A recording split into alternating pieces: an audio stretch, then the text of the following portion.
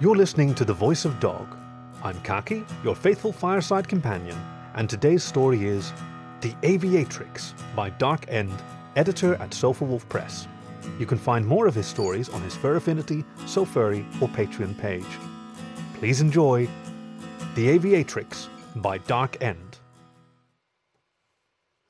"We got her cornered this time! Faster, men!" belted a boorish-looking old bulldog. Far up above, a trio of police dirigibles converged onto the museum, shining bright searchlights all over it. The roads were swarming with constables, running with one hand holding their bobbies on tight and the other clutched round the butt of their revolvers. A terrier ran up to the bulldog. "Chief Inspector!" he gasped for breath. "Have you set up the perimeter?" the bulldog demanded. "Yes, sir, Chief Inspector." The terrier straightened up and tried to finish his report. "We saw her plane in the area half an hour ago. On a hunch, I had the place staked out. She was sighted inside, and that's when we contacted you. My boys haven't seen anyone go in or out since. Last we received word from the dirigibles, she had been on the rooftop." All around him, the rest of the Chief Inspector's team had knelt in a defensive position, revolvers trained on the building, for all the good it would do. "Excellent, excellent!" The bulldog pulled out a cigar, lit it, took a few puffs, and continued. "I'll take a few boys in to finish it from here. I want to put the cuffs on her myself." He took a step towards the museum and paused. "Don't you worry, Sergeant. I may get the credit in the papers, but I'll make sure you get a promotion for this." "Oh, thank you, sir." The terrier looked so excited he just might faint. His tail was wagging behind him as fast as the propeller of a plane. The bulldog pointed to a few of his best and motioned them to follow him into the museum. It was dark and grimy inside, but the Chief Inspector didn't care. He made immediately for the stairs and towards the roof, letting his men go first, in case she was armed. Up top, the air was cool.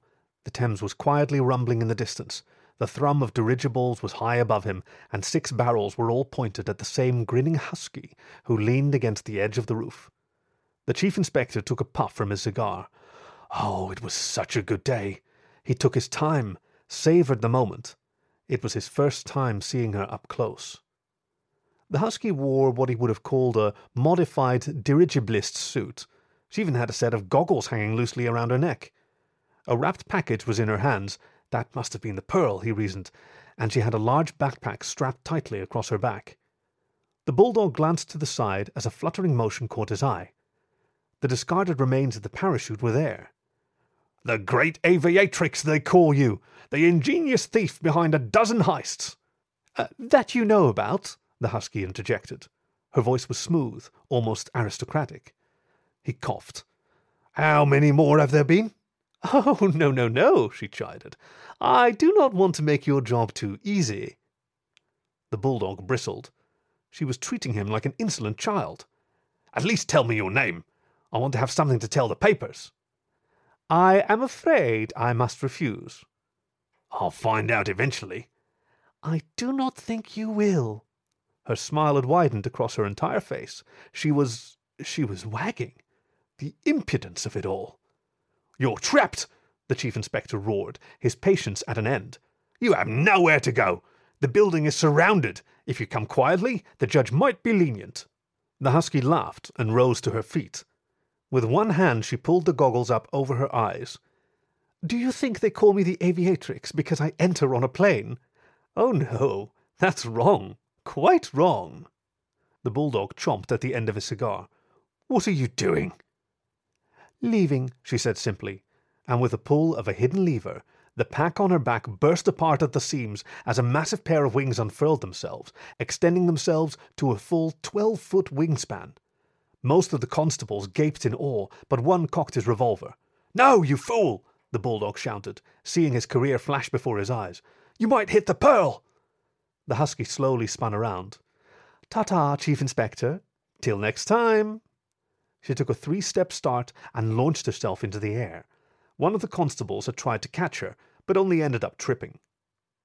The bulldog, eyes smouldering, chomped straight through the cigar.